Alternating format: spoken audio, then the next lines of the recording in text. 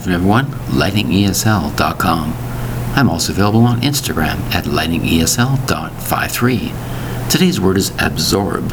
Absorb. 2 syllables for the word absorb. Spelled A-B-S-O-R-B. To absorb something is to bring something in and hold on to it. Absorb knowledge when you're studying. Absorb this, absorb that. If you have a sponge, put it under water. What happens? That sponge collects some of the water and holds some of that water. It's to take in something and hold it like liquid or heat. That's right. When you put a coat on when it's cold outside, your body heat stays inside. The towel or the actual jacket you're wearing prevents heat from escaping. So you're absorbing heat, keeping it inside. Keep the cold air away. You're absorbing something. Taking something into mind, like it's studying, like I said. You understand it.